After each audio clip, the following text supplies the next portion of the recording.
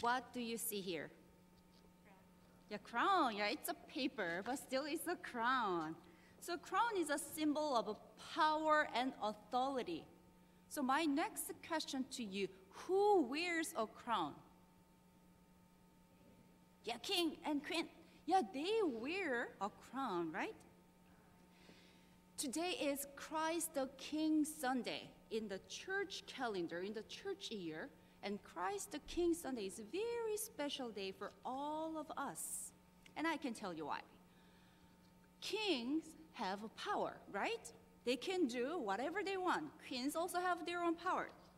And they wear a crown, a gold jeweled crown, and they have royal robes, and they have special things they can do because they are kings and queens. And they have a lot of stuff, all kinds of good things from the world, treasures, jewels, and also gold, I guess. Do you know that we also have a king in our life? My favorite book, the Bible, teaches us that we have a king who is Jesus. But a problem is that Jesus is not like the king we can imagine in our own mind. Jesus is now wearing a royal robe. Instead, he wears a simple robe with sandals. He didn't wear a fancy gold jeweled crown. Instead, he wore a crown of thorns. And Jesus had no soldiers protecting him and fighting for him.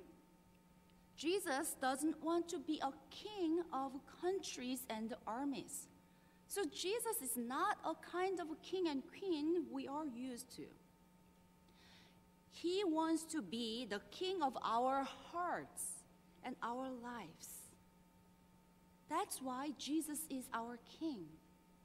He is the most wonderful king, the best king of all kinds of kings in the world. And Jesus is a king who wants to give us all we need: forgiveness, love, mercy, and heaven, and eternal life with him.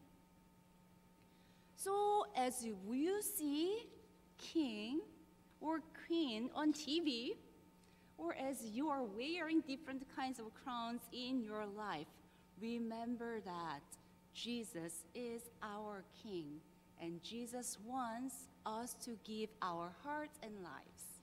And let us put our hands together for our echo prayer. Please repeat after me. Dear God, thank you for sending us Jesus, Thank you for sending us Jesus, Christ the King.